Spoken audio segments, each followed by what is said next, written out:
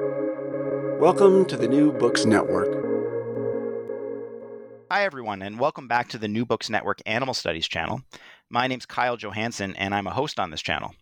Today, I'm very happy to be interviewing Dr. Kendra Coulter. Kendra is a professor of management and organizational studies at Huron University College, and today we'll be discussing her book, Defending Animals, Finding Hope on the Front Lines of Animal Protection, which was published earlier this year by MIT Press. Welcome to the podcast, Kendra. Thank you. It's a pleasure to be here. Thanks very much for being here. It's great to be talking to you. Before we begin talking about your book, I was hoping that you would say a bit about yourself, such as where you're from, what topics you work on, or anything else you think that listeners might want to know about you. Well, originally from rural Alberta, but I've spent most of my life in southern Ontario in Canada. Animals have always been part of my life. I think like many young people, we are learning about animals in our own homes and neighborhoods. We're reading and being read books about animals. And I fundamentally believe that was essential to planting the seeds of my career in this book.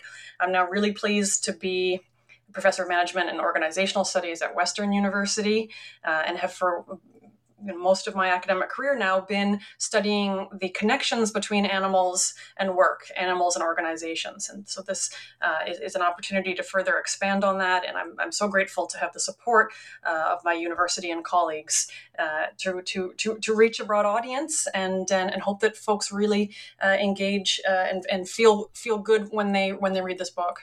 Mm-hmm. Okay, so speaking of reaching a broad audience, one thing that was kind of striking to me when I was deciding to ask you for an interview was just that your publisher is extremely keen on your book, like to a greater extent than publishers normally are. Your publisher is more interested in your book than academic publishers are normally interested in the books that they publish. So, like one thing that I read on your website that there was a multi-publisher auction concerning your book, and that it was only after that auction that it ended up at MIT Press. So that's interesting. But another thing was just that MIT Press, at least with respect to the New Books Network, pitched your book multiple times. Like your book was pitched in the conventional way, which is that you sort of like you use this form to submit a pitch to the New Books Network. But your publisher also sent multiple emails to the New Books Network's editors, and those emails were sent to me. So they're pushing your book hard. Like it seems like they really, really want to market it. I was hoping you'd speak a bit to this, like all this like hubbub surrounding your book. Well, that's great to hear and gives listeners a little glimpse into the world of book publishing. I've certainly felt the enthusiasm from the team at the MIT Press from the very beginning. It's so wonderful to have their support. And they're smart, they're savvy, and are really committed to reaching a broader audience. I've done a lot of writing for media sources, speaking to broader audiences, but this is an opportunity to take years of research and translate some of these complex issues or debates into language that's really exciting, into language that's inclusive in an accessible way that invites people in and allows people, regardless of where they are in terms of their educational or career journeys, to connect with these issues. So I'm really grateful to the MIT Press, to Penguin Random House for distribution, and it was not an exaggeration to say this book would not be possible without my agent, Chris Bucci at Avitas Creative Management in New York City, who approached me about reaching a broader audience, cognizant how much people care about animals, that there's a need for a book that spotlights animals themselves, but simultaneously the people on the front lines in all their diversity who were doing such powerful, compelling work. So I'm really grateful for the support of my team and happy to have the opportunity to talk a little bit more about the book and opportunities like this with you, Kyle. Yeah. Well, that's all very helpful. I hope that your book reaches a lot of people. I think you did a good job of writing it in a way that you did a good job of writing such that an audience of non-academics would find the book accessible and interesting. You include lots of personal stories and you avoid jargon for the most part. And when there is a bit of jargon, you do a good job of like making sure that you define it and whatnot. So I found the book to be very readable and engaging. Thank you. All right. Well, so let's talk about some of the details of the book. Why did you decide to write this book? I guess you kind of maybe already gave us a little bit of insight into what you find exciting about your book or what you're trying to do with the book. But yeah, why did you decide to write this book? As another expression and a powerful expression of solidarity with animals, and with people on the front lines who are doing the work. This book allows me to interrogate and examine the work being done, to tell the stories, to really humanize and animalize these issues, while inviting readers to think about what's going on behind the scenes, what makes animal protection possible, and to do so in a way that is inviting and inclusive, as you say, that and simultaneously to do so in a way that is hopeful and allows people to connect, allows people to see what's possible, where the accomplishments are, where we still have some work to do, and really to offer food for thought, food for action, and perhaps most of all, inspiration. Okay.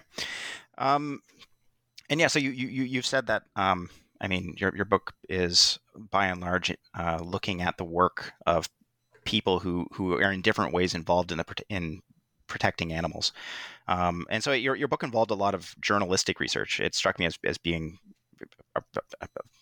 very journalistic. Like it could have been written by a journalist, even though I know that you're not a journalist yourself. So like some of the journalistic things you do are that you sometimes shadowed people, and you write about your experience shadowing people while they were working. And you certainly ask a lot of different people a lot of questions, and your book records some of those. Or certainly records a lot of the responses that people gave you. So I was hoping that you would tell us a little bit about what it was like to talk to and share the experiences of people who work on behalf of animals. And I'm also wondering if there's any particular thing you saw or did while conducting your research that was really memorable for you. Well, I'm actually trained as an anthropologist. So although now I'm a very interdisciplinary thinker and researcher, field research is central to how I undertake research and seek to understand what's going on. So the data that informs this book has informed many academic publications as well. So I'm building from nearly a decade of research. So the field research, it allows me to conduct to see what's going on in real time, to conduct interviews. I've held focus groups.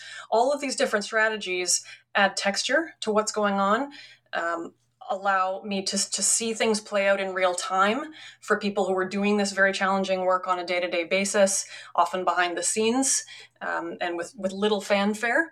But also it allows me to probe more deeply, to build the relationships, to ask some of the tougher questions. And that's really central to this book, is that we're moving beyond slogans, we're moving beyond headlines to what's really going on, to building nuanced understanding that sometimes things are quite complicated, strategies may be imperfect, but that people are thinking and doing their best. So it was an assemblage of many years of stories, some targeted research specifically, bringing in these powerful stories from communities, courtrooms, and boardrooms across Canada, the United States, around the world, in countries like Sweden or Colombia.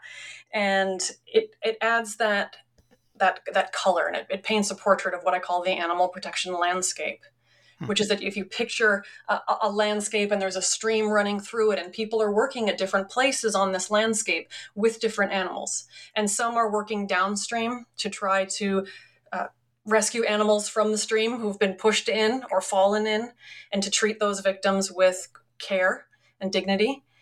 Some people are working further upstream to try to stop animals from being pushed into the stream in the first place, and working on finding prevention strategies, proactive strategies to prevent harm and cruelty before they begin.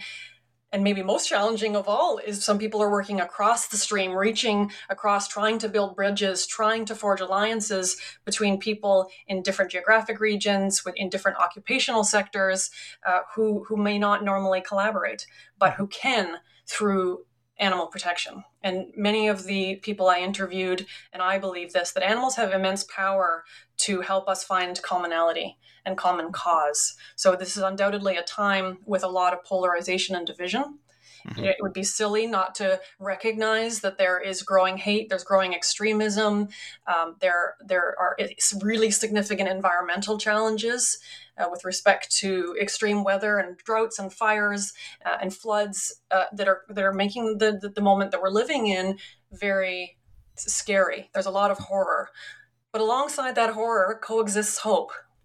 And that's really the message, is that we have to recognize the opportunities, recognize the possibilities, and learn from them. So many of the stories that were most surprising or most meaningful to me are in the book.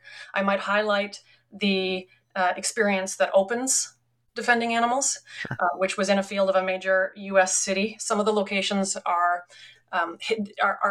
obfuscated or hidden.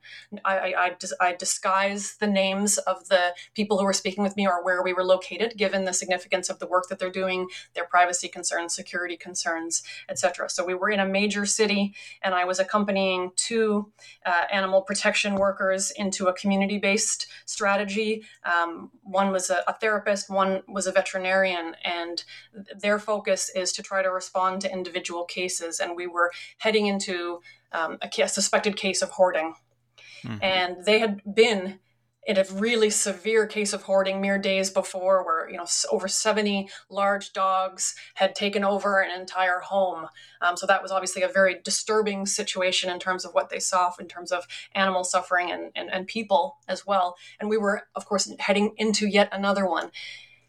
And it was very physical. I had a very visceral reaction to it. I talk about the smell of hoarding and the way it sears your nose, and you never forget it once you've smelled it. And the people treated the woman in question in this instance, who had a tiny apartment, it was overflowing with cats, with great respect. And in that room was a little turtle in a tank. And the turtle was swimming and swimming and didn't have any kind of a rock or perch to rest on. Turtles do need to breathe oxygen, so they don't live under the water at all times. And the turtle was just swimming and swimming. And I was watching this all play out. I was watching the number of cats. The smell. My eyes were burning. Listening to the animal protection worker speaking with the woman about what supports were available, how we could help her and the cats. And I just kept staring at this turtle, seeing how we're so connected. And in many ways, it was this powerful metaphor that everyone is trying to keep their head above water. Mm-hmm. Now, thankfully, these animal protection workers plan to return the next day with a proper tank for the turtle, so the little shelled creature would have a place to rest, a perch. And I think that story says so much about the interconnections, that animal and human well-being are fundamentally interconnected. That's a central theme of the book, and that applies not only to animal caretakers, but also to the people on the front lines. Mm-hmm. Okay, yeah, and I'm going to ask you about those interconnections in a moment. But yeah, I mean, I remember that story from the book. I mean, maybe it feels good a little bit to know that you probably made a difference in that turtle's life, because I mean, in that particular case, no one was there looking for turtles. It was about dog hoarding, you said, right? So if you hadn't noticed that, then maybe nothing would have happened to help that turtle. So that's nice, but I take it that I mean, maybe your own experience there too, but insofar as it's also a representative experience, it can be really kind of emotionally overwhelming to be involved in animal protection. Like I remember getting the impression as I was reading the book that working in animal protection, and you cover lots of different areas of animal protection. In this particular case, you're looking at people who are involved in dealing with cases that concern companion animals in particular, and cases of neglect or abuse, and investigating them.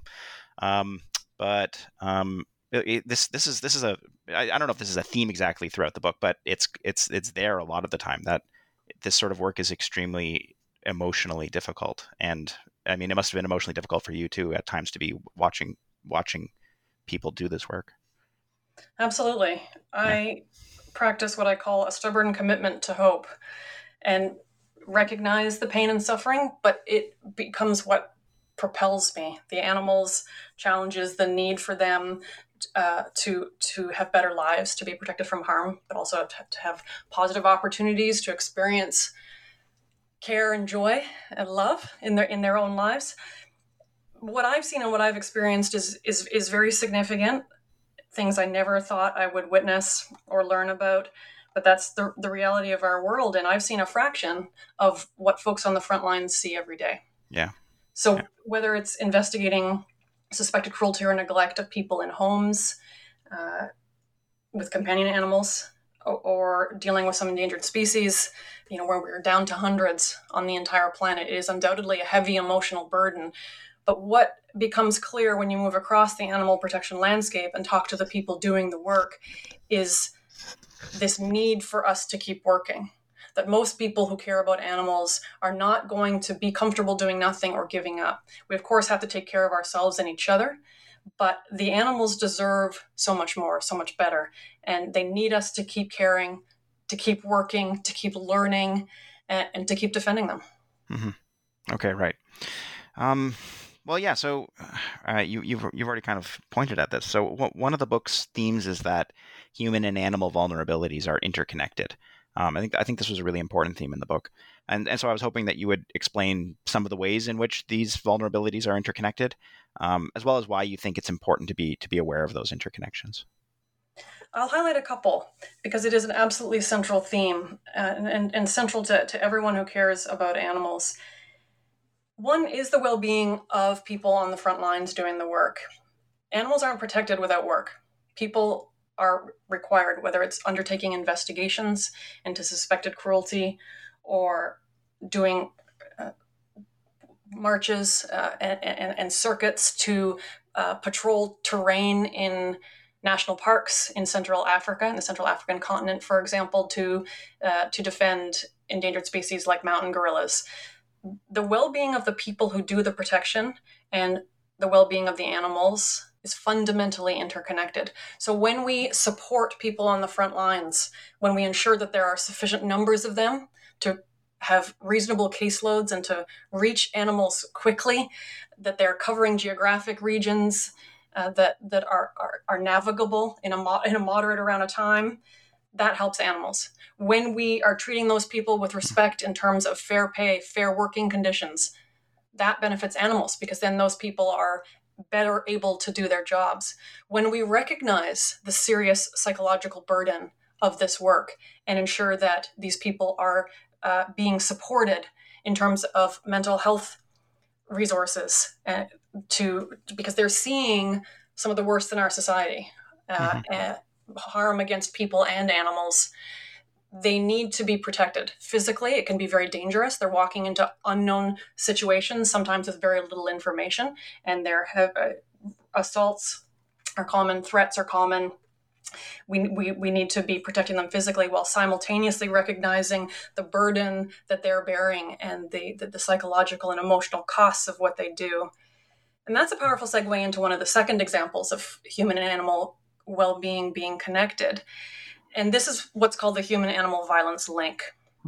So a lot of listeners may know that people sometimes, or abusers, begin by harming animals and then expand to other people or to other kinds of crimes. So that can be the case in terms of mass murderers or serial killers.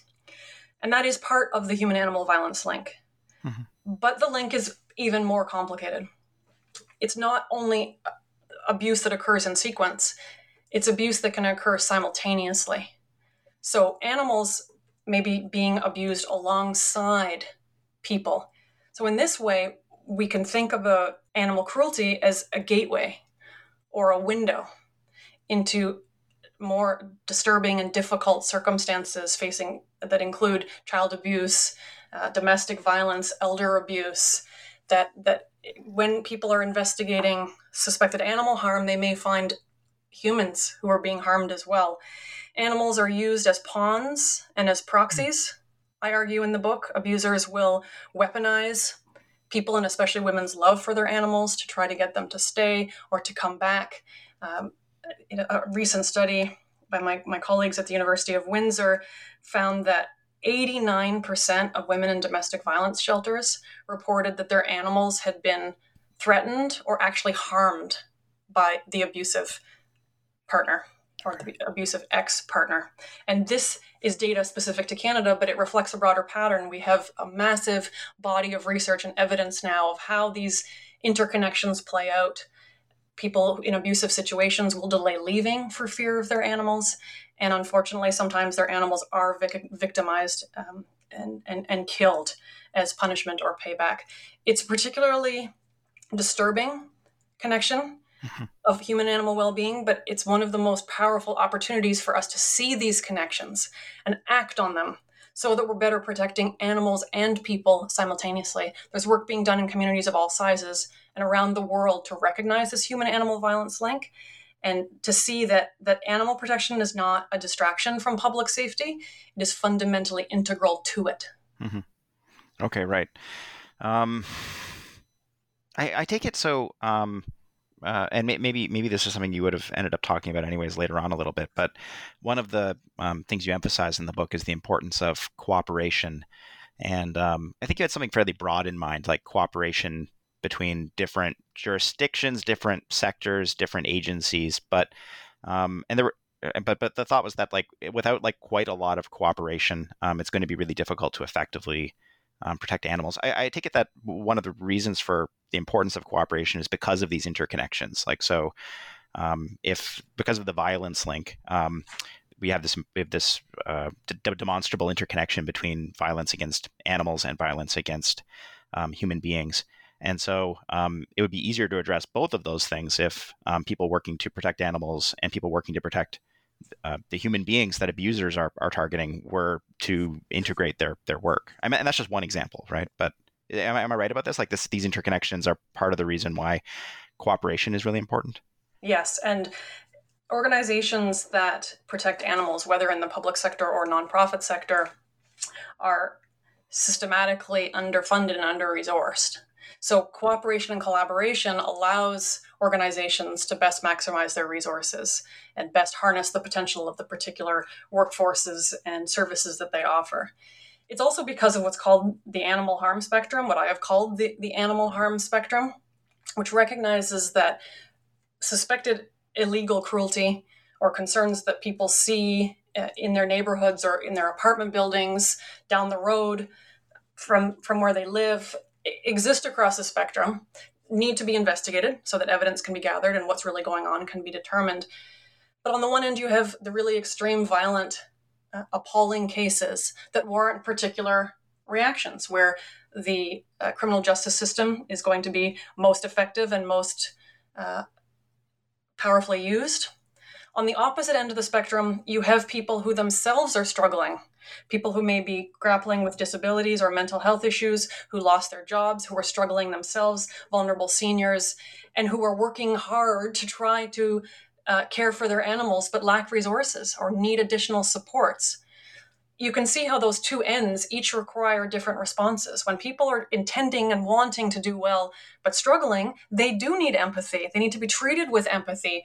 And what helps is to offer resources, supports, programs that help them do better so that they can better help their animals, not criminal justice strategies that punish people for being poor.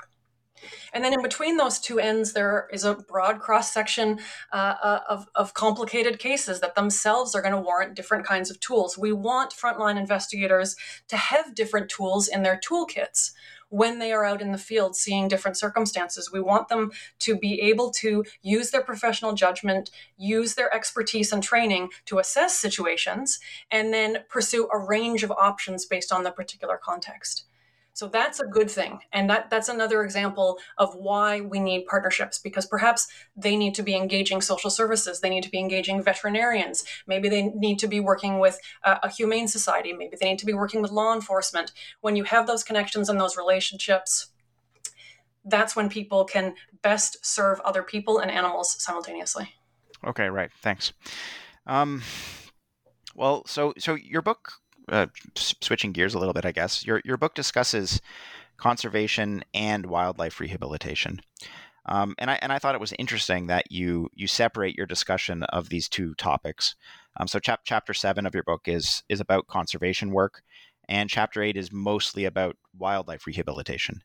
I was hoping that you would explain how these two different areas of animal defense are related to each other, but also how they're different from each other.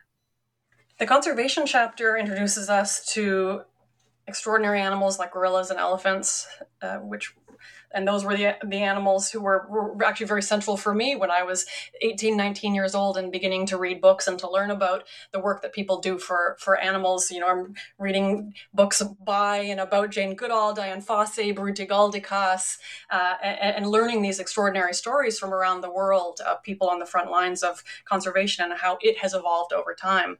What becomes clear in realms of conservation, particularly in Central and Southern African continent, where I focused, is that conservation is about law enforcement. There are frontline rangers who face many of the same barriers and challenges as cruelty investigators, in Toronto or New York City, but the risks are that much more significant. They are in lethal, fatal danger a lot of the time, and many have been killed defending some of the last mountain gorillas in the world. So you see that connection, but just how much more significant it is that poor Black people are literally losing their lives in the defense of animals, and why it's so important for us to be recognizing that and supporting their efforts in solidarity. Simultaneously, you see a lot of focus on community development, that not seeing local people and local communities, Indigenous peoples, as enemies of conservation, but rather leaders and partners. So conservation is also about economics. It's also about community development and about working within and across borders in ways that are respectful and rooted in reciprocity and support. So there have been significant developments in conservation where there's really a shift towards prevention, to working upstream, to use that animal protection landscape metaphor, to try to prevent problems before they start, to try to have healthy communities and healthy multi-species relationships. So the conservation terrain is very exciting. Some of it is being led by extraordinary women, and I really hope that I could do justice to their courage, bravery, and intelligence, as they are absolute global leaders and assets in terms of animal protection. Close to home, wildlife rehabilitation. I have a powerful story about a young raccoon and a 7-hour odyssey, a road trip to get her care. Cases from Washington and Maine of wildlife rehabilitators who are largely unfunded by government. They are providing a valuable public service, but are reliant on donations, their own voluntary labor, are self-funding to provide frontline responsive care to wild animals and our animal neighbors in particular. So we care a lot when we see injured animals in our own neighborhoods, and who's going to do the work? Well, if we're lucky, wildlife rehabilitators. So conservation organizations are, in some cases, providing one-to-one responsive emergency medical care for animals or preventative proactive strategies. And this is particularly these sort of extreme conservation strategies are used when we're down to a few hundred or a few thousands of a species left on the planet. But focus a little bit more on economic development, more on species level strategies, on protecting individuals as well as the whole. Wildlife rehabilitators are trying to do what they can to treat the animals who are harmed by us, and they're most often harmed by human vehicles, human buildings, by the windows on our homes, apartments, skyscrapers. The harm that occurs to animals, from cats who are let outside and are harming songbirds and chipmunks. Our species is often the reason that wild animals are being harmed. And so a growing number of people are doing that responsive medical work and trying to prevent harm as well. When they can, organizations are working to try to minimize bird strikes on windows, for example, by increasing access to really simple things that people can do, like putting decals on their windows so the birds recognize that the windows are in fact there, because birds see the world very differently with their eyes than humans do. So I know this is an issue you've written and thought a lot about too, Kyle. But I've showcased, and I like to highlight some of this work in terms of possible care and strategies, and a possible greater role for the public sector, for government investment in tending to the front lines of animal rehabilitation. And that's good for animals, and that's good for people and our safety too, given the close interconnections between human and animal health. Mm-hmm. Okay, right. Thanks. So I remember the story that, and this was a personal story of yours, that you came across an injured raccoon, and you were very interested in in finding medical care for the raccoon, but it was kind of prohibitively difficult to do that. And you ended up eventually finding, I guess, a wildlife rehabilitator who was free to help the raccoon, but it took a lot of time for you to manage that. I mean, I take it so. I can see that there's overlap between wildlife rehabilitation and conservation. One way that you might go about one strategy for conserving an endangered species would be to rehabilitate members of that species in order to help that species number stay up. So wildlife rehabilitation is sometimes in service of conservation. But I take it that especially when we're dealing with, say, raccoons, often wildlife rehabilitation is not in service of conservation. It's entirely just about helping individual suffering animals or individual animals who are facing harms, regardless of whether those animals are considered pests or whether those animals are perhaps considered invasive and so perhaps are detrimental in some way or another to conservation. Like they can also come apart quite a bit, wildlife rehabilitation and the concerns of conservation. And I take it that was maybe why it was kind of hard for you to find someone who was willing to treat a raccoon. It's because raccoons are considered pests. They're very numerous, so it's not like their numbers are down or anything like that. And so a lot of people are less interested in helping raccoons than they might be in helping other animals.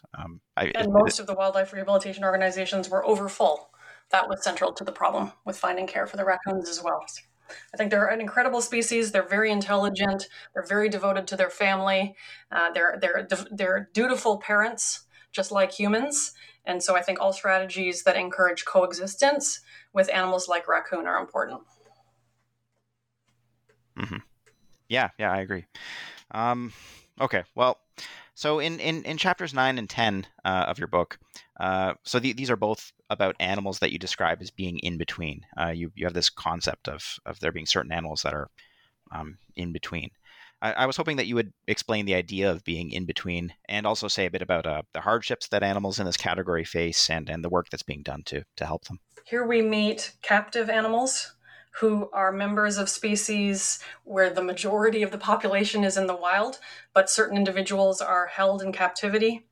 So in roadside zoos or for entertainment or as pets. So whether you're talking about tigers or monkeys.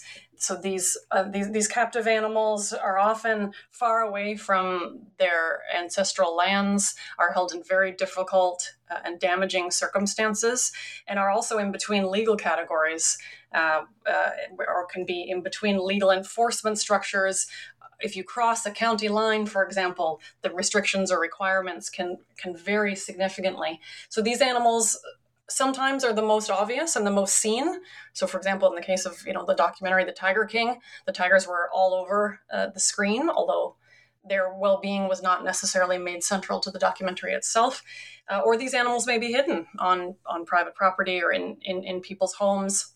It's a bit of a contradiction, but what's key is that we take their well-being seriously, and I again highlight the strategies being used by a cross-section of different organizations, some in the public sector, but many in the nonprofit sector, grappling with things like the wild animal trade and what strategies work best in terms of trying to keep wild animals wild and in the lands where they belong.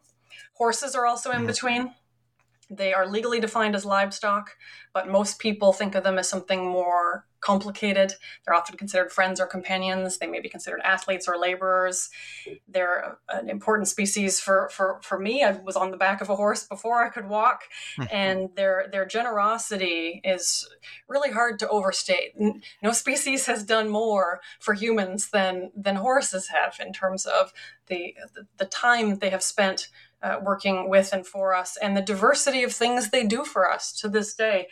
And horses, because they're seen as loved and perhaps seen as cherished, can sometimes fall through the cracks. So Mhm. flashpoints that are public, for example, horses around Central Park or other tourist venues who pull carts, may generate public attention and the concern of people who are animal advocates.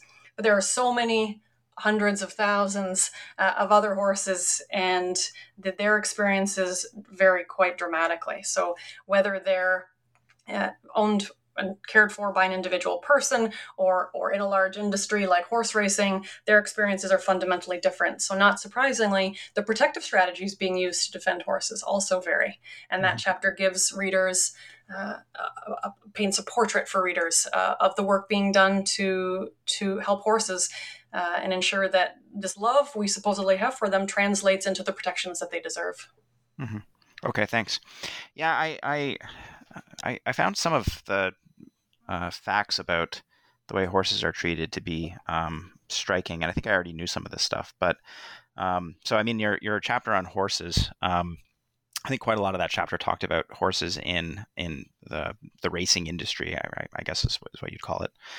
Uh, um, and I mean, there's lots of ethical concerns to be raised about the way horses are treated in the racing industry. But I guess one of them is that when they get older, it's relatively rare for them to be, say, retired to a sanctuary of some kind. It's perhaps common practice, I guess, for them to be shipped somewhere or just killed or like.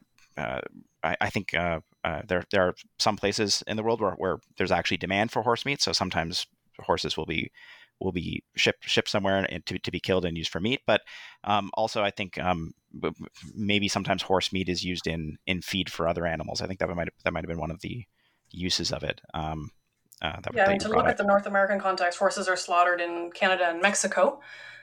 They are slaughtered for zoo meat in the United States. There's no legal restrictions on that, and they are exported live from countries like Canada. Although the federal government has pledged to end that practice, we are waiting for that to become a reality.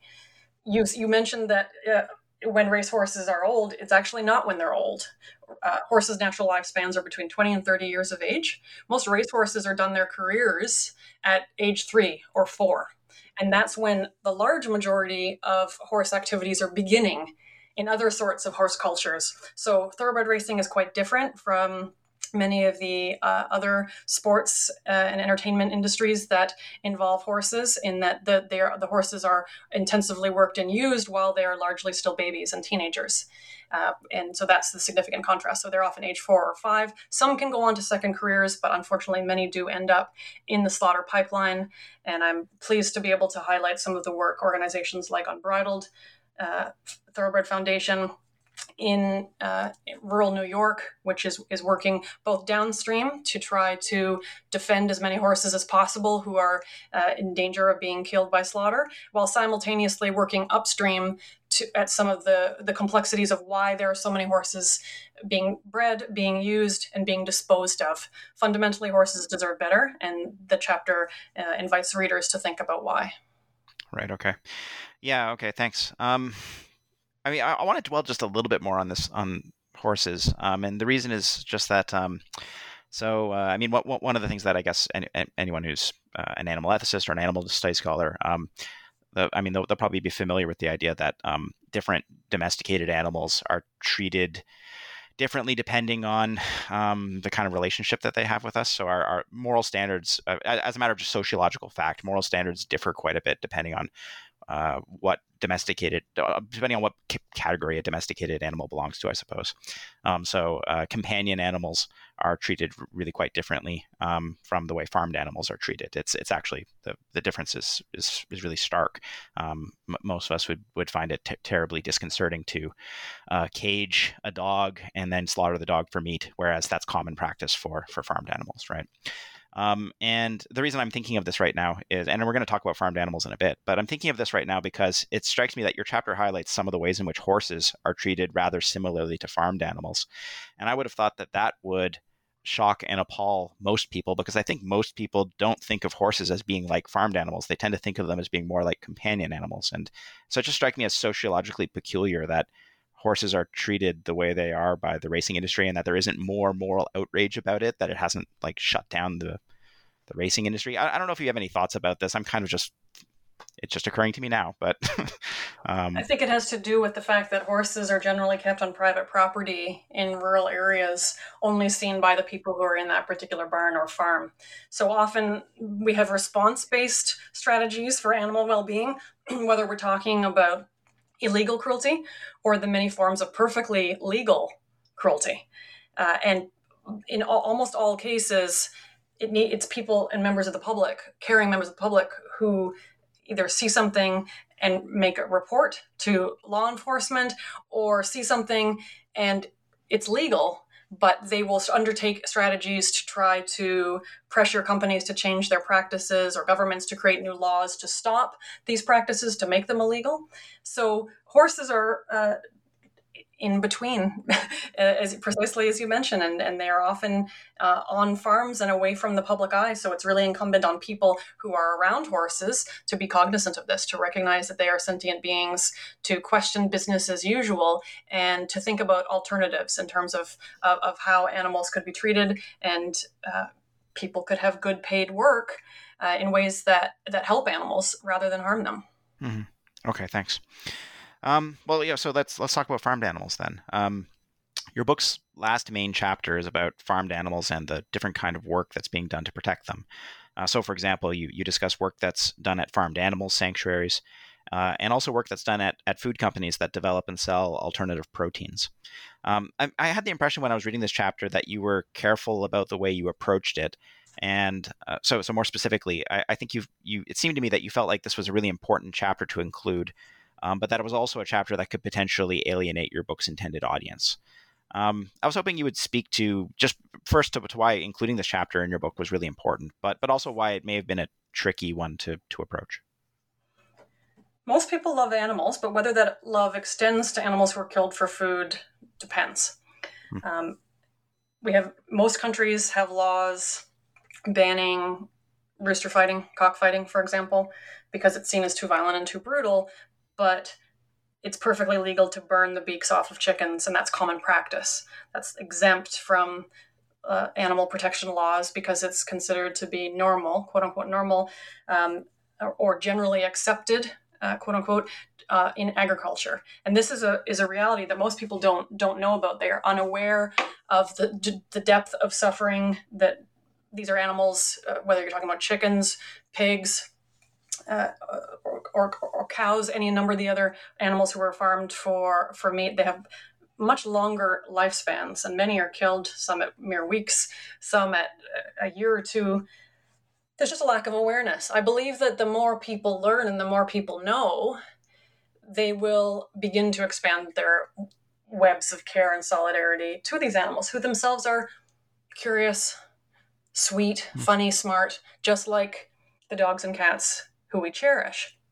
So this chapter invites people to get to know some of the animals, to learn about what really happens to them, and then, most significant, to see the cross-section of work that's being done by animal defenders to champion these animals, these sometimes forgotten animals. So whether it's businesses that are trying to improve the standards of animals before they're killed, or most excitingly, this expansion of businesses, or what I call the business of animal protection, which is how are we creating alternatives that completely replace the use of and death of animals? How do we create food? How do we create fashion products? How do we create personal care products and cosmetics? This is an incredibly significant and exciting moment in history, where investors are taking this seriously, entrepreneurs are taking this seriously. It's possible for people to make positive choices in their day-to-day lives every time they eat, every time they shop, to demonstrate that they love animals, and that means all animals. Simultaneously, it's an incredible time for people who are interested in expanding employment, for creating what I call new humane jobs, which are meaningful job opportunities for people, helping animals, or eliminating harm by growing and developing and selling and distributing food, for example, in ways that don't cause any violence. So there's a lot of hope in this chapter. There's a lot of suffering. Undoubtedly, farmed animals are suffering physically, psychologically, and intergenerationally. And it's impossible to overstate the depth of the harm that the human species is causing to the animals who have become farmed. But at the same time, there are so many areas of possibility. We have potential to not only reduce, but to eliminate harm against these kinds of animals. And this chapter is an accessible and inviting way for people to understand these positive opportunities, which organizations and businesses they can be supporting, and maybe where they too can be building a career. Wherever people are in their educational or career journeys, this book offers them food for thought. It outlines possibilities. It remains committed to hope and to seeing the range of ways we could be doing better. Because animal protection is about laws and law enforcement, undoubtedly. But equally, it is about ethics, and it is about the realm of business and economics. Okay, thanks. Yeah, I like this chapter a lot. I mean, I'm vegan. I think you probably are too. And it was nice to see a chapter like this. But yeah, so I don't know how much I want to dwell on the trickiness idea surrounding the chapter. I think this book is intended for a general audience, and it's not like most people in a general audience are vegan. And often when you bring up the idea of veganism or arguments for going vegan or arguments for shifting towards a vegan food system or something like that, it can get people's backs up. And I didn't feel like this chapter was a chapter that was going to get people's backs up. I mean, which was interesting to me. I mean, part of it is that it's the last main chapter in your book, so you kind of lead people through all this other material about animals and the ways in which they're being protected and various problems that different categories of animals face. And then at the very end, you're talking to people about farmed animals, and I think that might have been psychologically helpful to include the chapter right at the end rather than say at the beginning, because I think in a book that was intended for other animal study scholars, maybe a chapter like this might have maybe gone at the beginning or something like that. So that was interesting. Also, I think at various points in the chapter you talked about the people people involved in animal agriculture and their interests and their some of the concerns they themselves have about killing animals for food. I think at one point you talk about how there's a remarkably large number of ranchers' wives who are concerned about the killing of cows for food and who maybe don't always talk about these concerns, but will talk about it in the right context, and who would be very interested in transitioning towards ways of producing food that don't have to involve killing cows. I don't know. I don't know if you want to. I don't know if you want to speak to any of this kind of thing of like choices you might have made about what to focus on in the chapter in order to make it less likely that people would read it and feel like they were being attacked. I don't know. When people love animals and see the diversity of work that's being done to protect animals of all kinds, it becomes clear that needs to extend to all animals. And the opportunities for creating alternatives are becoming, there's such a strong case, whether young people who are increasingly interested in vegetarian or vegan strategies, a massive growth within Black communities, and the potential for reaching new market, reaching new possibilities, reshaping our relationship with food and each other is quite compelling. Simultaneously, you're seeing organizations like the Rancher Advocacy Project, like Mercy for Animals, who are calling for and actually implementing what I call humane jobs transitions, which is that people do need paid work, and that includes in rural communities. So how can farms be transformed into new spaces that do different sorts of things that don't rely on animal killing? So, for example, there's possibilities in terms of care farms. There's possibilities in terms of other kinds of agriculture. There are new partnerships and eco-tourist opportunities. There's no one-size-fits-all model. But when you take the animals and keep them front of mind and recognize the significance of economics and perfectly legal forms of cruelty, it becomes clear that we need to focus on alternatives. And those alternatives include transitioning farms and food production. Similarly, investments in lab-grown meat and dairy are expanding and will allow people in the future to consume meat and or dairy if they wish to do so, but in a way that didn't kill hundreds of billions of individual animals after short lives of intense suffering. So the technological developments, the economic investment, these are offering new possibilities for us to fundamentally shift our relationships with food, to create new jobs, better jobs, and possibilities for people of all backgrounds, including working class people, rural people, and migrant workers who cannot be left out in this story. We want to reduce harm and eliminate harm for both animals and people who labor in the food systems. So this is a momentous time. It's one of the strategies that brings me the most hope. Are the ways that through smart investments, technological change, and this entrepreneurial commitment to remaking food systems, we have the opportunity to, and I would never say kill two birds with one stone. Instead, I say feed two birds with one fruit. We have the opportunity here to feed many birds with the fruit. And with the lab-grown meat and dairy that we cultivate. So it's a really exciting time. I think people will, regardless of what their engagements with food are, learn some things and learn some possibilities and see why illegal cruelty and legal cruelty are connected, and to see why we want to be supporting a more humane future for us all. Okay. Yeah, thanks. I appreciate that. Okay, so your book expresses a number of ideas about how to protect animals more effectively, and one especially important idea that you've brought up now already is that we need more of what you call humane jobs to be created.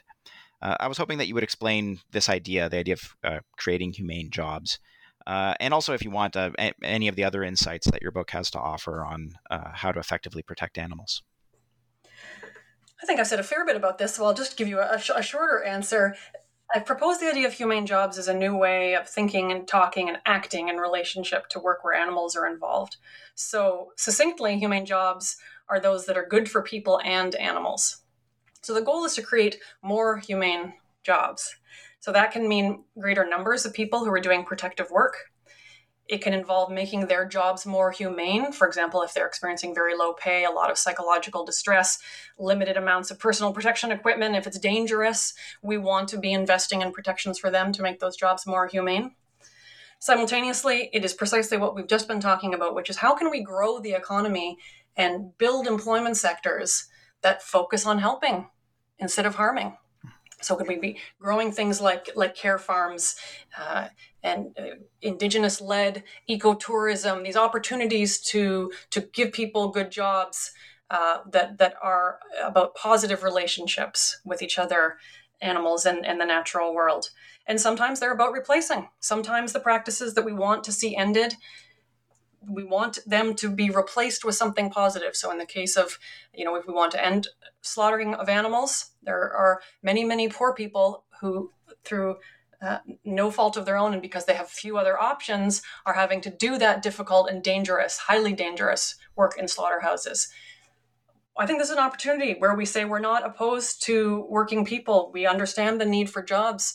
Let's find the opportunities to create alternatives. And when we're building new plant-based opportunities for fashion, for food, for personal care products, for the broad cross-section of items that we use on a daily basis that are currently being made with animals or with parts of animals, and we're creating alternatives that take the violence against animals out of the picture, we can be creating job opportunities for people of all backgrounds and all skill levels. So this is an opportunity to be inclusive.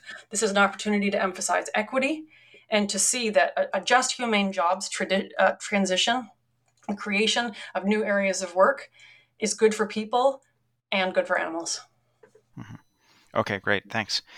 Well, look, we've taken up a lot of your time. I'd like to thank you again for joining us to talk about your book, Defending Animals, Finding Hope on the Front Lines of Animal Protection. This book was published earlier this year by MIT Press. The only other question that I have for you is whether you're currently working on any projects, and if so, what are you working on? Always, quite a few. There's never a moment to pause for more than, or a moment to pause is all I'm willing to take because of the threats to animals and simultaneously because of the areas of possibility. So I'm working on a new book that does actually involve horses and focus on the future of horses' lives. At Huron University College, we're building new courses in animal welfare and sustainability leadership, in animals in law and policy, and animals in ethics, and actually are proposing the world's first major in animal ethics and sustainability leadership, which would equip students with in-depth topical knowledge about interspecies and ecological challenges, while simultaneously building their leadership and organizational skills so they can go out into the world and make history and change animals. So this is a program that we're proposing. It's moving its way through the approvals process. I'm hoping that it will be approved, and soon we will be able to be welcoming exceptional young leaders with heart to Huron University College at Western University in London, Ontario, from across Canada, across North America, and around the world, so that we can together work on translating the ideas into practice. So there's a lot going on in terms of writing, in terms of scholarship. It's an exceptional time. Because we're wrapping up, I do want to acknowledge something, which is that when people read this book, and of course I hope they will, the very first photo they will see is of our dog Sunny, who was an abuse survivor. And we rescued and adopted her. She's in many ways an ambassador to the power of animal protection and its potential to save lives. She spent many hours wrapped around my feet as I wrote, living proof of the power of compassion and care. We had to euthanize Sunny yesterday. It was a week since the book was published, and it was it's very difficult, but in many ways she lives on in this book and in the work that people do to protect animals, and she will always be the soul of defending animals. So I want to acknowledge Sunny. Yeah, no, that was good of you to do, and thanks so much for joining us to talk about your book, in spite of the fact that it's a tough time for you right now. I really appreciate it. Thank you.